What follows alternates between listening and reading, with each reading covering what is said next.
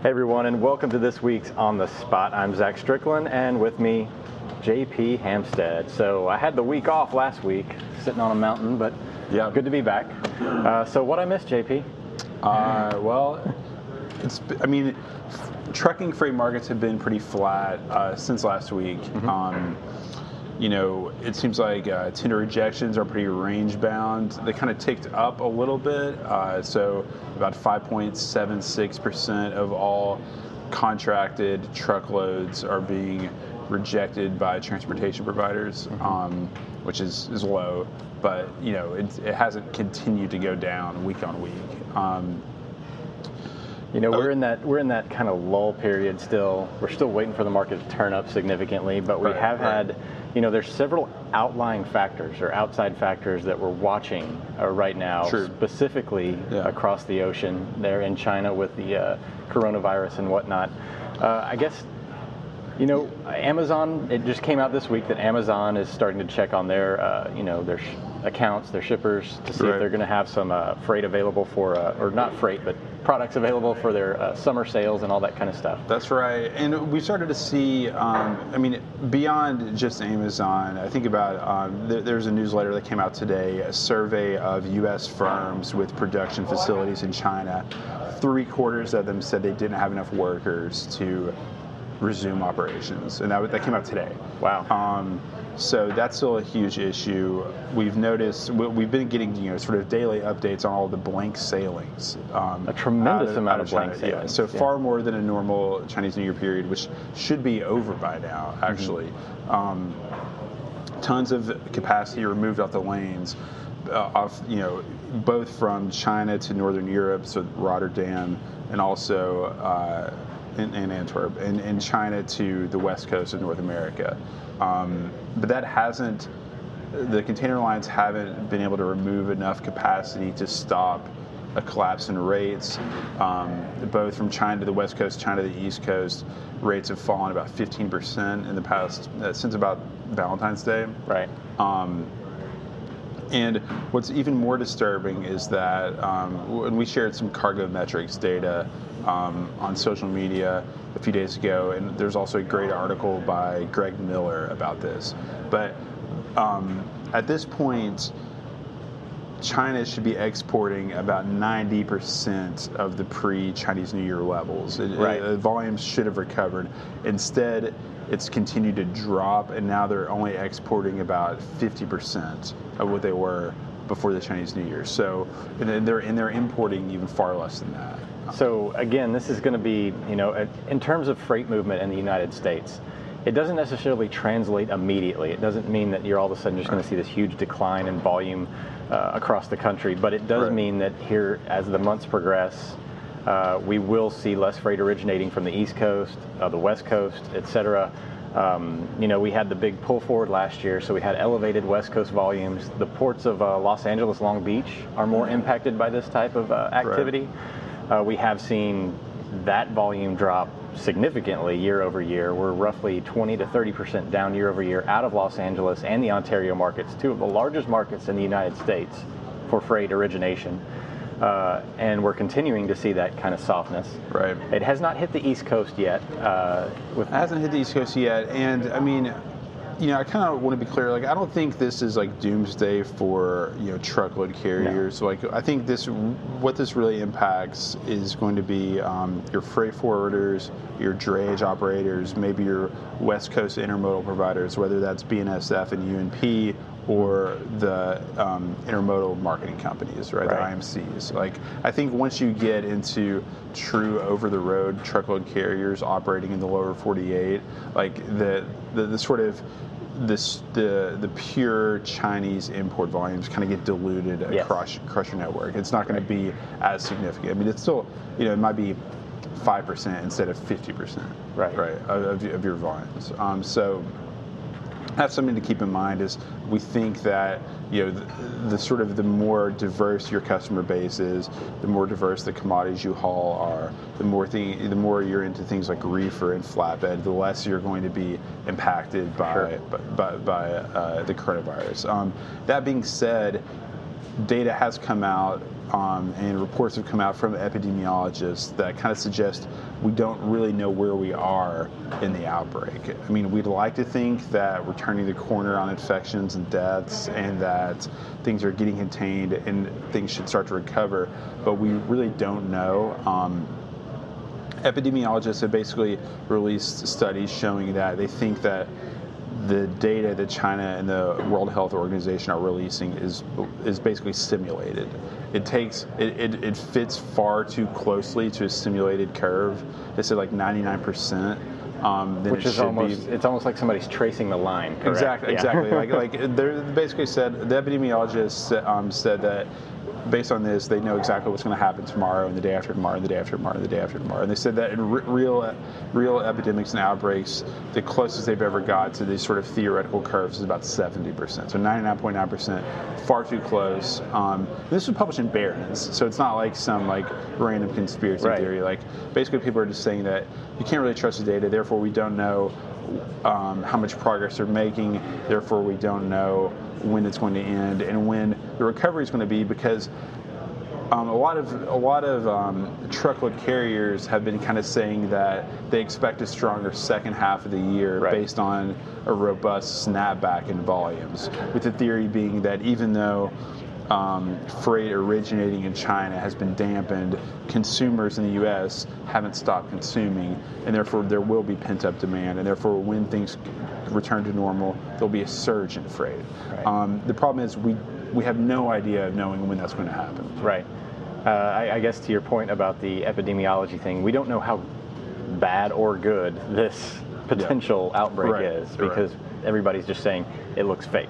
We do know that China has started to look at measures to stimulate the economy, both on the monetary and the fiscal side. So that suggests that, I don't know. Actually, it's hard to know. I don't really want to make a call right now, but that's happening. But the data suggests that we are in this, significant diversion from what we normally see as a recovery period coming out of China. That's right. That's right. In terms of volume. So we're not seeing the volume. It doesn't necessarily mean the truckload volumes in the United States are just going to go away completely. Right, and we should say that they're up over almost 2%. Yeah, 1.19. Right now they're still 1%. Right now they're relatively strong year over year in terms of our data. Softening kind of sequentially into a February trough, but compared to 2019, they're actually up slightly. Slightly up, which is something that everybody somewhat expected this year. We thought we couldn't get a lot lower than we did last. I mean, you can always get worse, but we also thought we were seeing a directional shift in the market late last year. Not necessarily the one in 2017-18, but certainly more of a kind of cratering impact, where we're starting to see some trending up numbers. Tender rejection rates are starting to somewhat climb. They're still lower than they were last year, but again, we were coming out of this 2018 superheated period of time. The market had not quite adjusted. Last year, even though they were higher right now, last year they were falling precipitously. Yes. And they're stable to climbing, to at least maintaining a level. Maintaining right around 5.4%-ish. Which is relatively good, 5.5%. Relatively good for February for sure, because in May last year we were below 4.5%. Yeah. And which is traditionally more of a heated time of year. We are seeing some pretty good action in other parts of the country. Can you tell us a little bit about the Southeast? Yeah, so the Southeast actually had, and normally we see the Southeast start to pick up in March. Late February, early March, but normally we don't see this real significant jump in tender rejections or capacity tightening until mid to late March.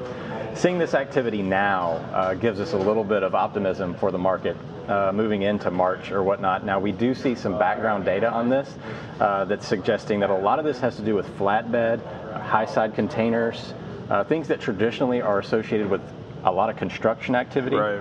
And we just had, a 13-year high in building permits last month, and that should translate to starts and construction and money being spent there. So that's really positive. I don't necessarily know why. People have talked about how there's been supply constraints in the housing market for a while, that consumers are confident, but the inventory hasn't been available. Right. So maybe that's starting to inflect that's a positive sign. I think there was particularly good data out of the West as well for housing starts. Right. So look for that to start to make a difference in flatbed markets in the Western 11.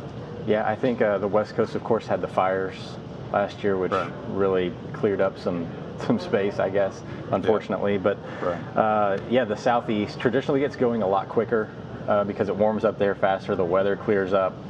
We have not had a tremendously tough winter in the north, the northern half of the country, so maybe that'll help kind of spur activity there. But the Midwest is still relatively soft. We did see, interestingly enough, so the West Coast has been soft in terms of volume, like we said. But we did see some increases in volumes out of the Chicago market. Now, the Chicago market is very tied to that West Coast connection. Yeah. You know, you have a lot of the rail activity go up to Chicago, and then it gets dispersed, I guess, spread out through the region. Yeah. Dispersed, yeah, thank you. And then, you know, so when we do see the Joliet, Chicago markets start to have some increasing volume, that is something to watch, especially moving forward, especially since it's been very volatile in that corridor. It's interesting, too, the way that the rails have kind of started implementing different cost control measures. I know that Union Pacific, for example, is reducing the number of their intermodal terminals in Chicago from 6 to 3. Right. They actually already have. And so it's like when, you know, I would think that even though technically it's supposed to, or ostensibly it's supposed to simplify their operations and enhance fluidity, it seems like if volumes return, it would be tougher to rebuild trains and get containers where they're supposed to go, and there might be opportunities for drayage and truckload providers. So, that's not really the case now. I mean, intermodal volumes aren't strong right now, but I think the kind of the uptick in Joliet and Chicago is a kind of a reminder that the interplay between intermodal and truckload in that market might look different later on this year. For sure, especially as people have less options. That means they're going to have to go, especially if they need service concerns and stuff like that. You know, there's not a railhead in every single market. Right. But that's not news. So, looking forward here in the next couple of weeks, the coronavirus thing is a thing to watch, obviously. We are seeing volumes drop off there, but the construction activity is relatively positive. What are some other things that we need to look for coming up in March? Are we seeing any other maybe capacity supply side reduction activity anywhere in the country? I think we need to keep our eyes on reefer markets.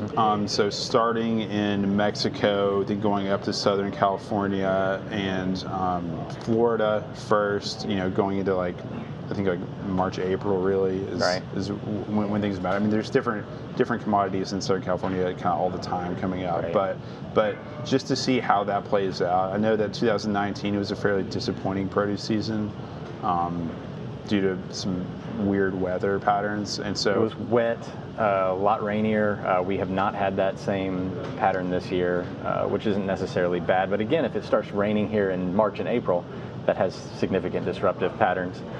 We are starting to see some pickup out of Florida right now, which is a little bit early, but they, a lot of that stuff comes in through South American imports and things like that come in through Florida. A lot of those. That's a good point. So the thing about produce season is that it starts in the south and moves upward, and so what you're saying is that we're getting a lot of port activity in Miami, for example, and other places in Florida from South America. Yeah, so Florida also produces its own, but its produce season typically is somewhere April, May-ish, depending on the season, and California's really starts kicking sometime in mid to late April into June, which is when the lettuce harvest really starts to kick in.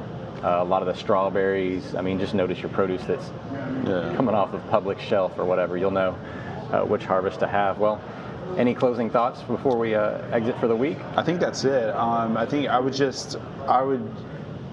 think if I was running a trucking company or a brokerage, I'd be overweight the Southeast, underweight West Coast, going into next week.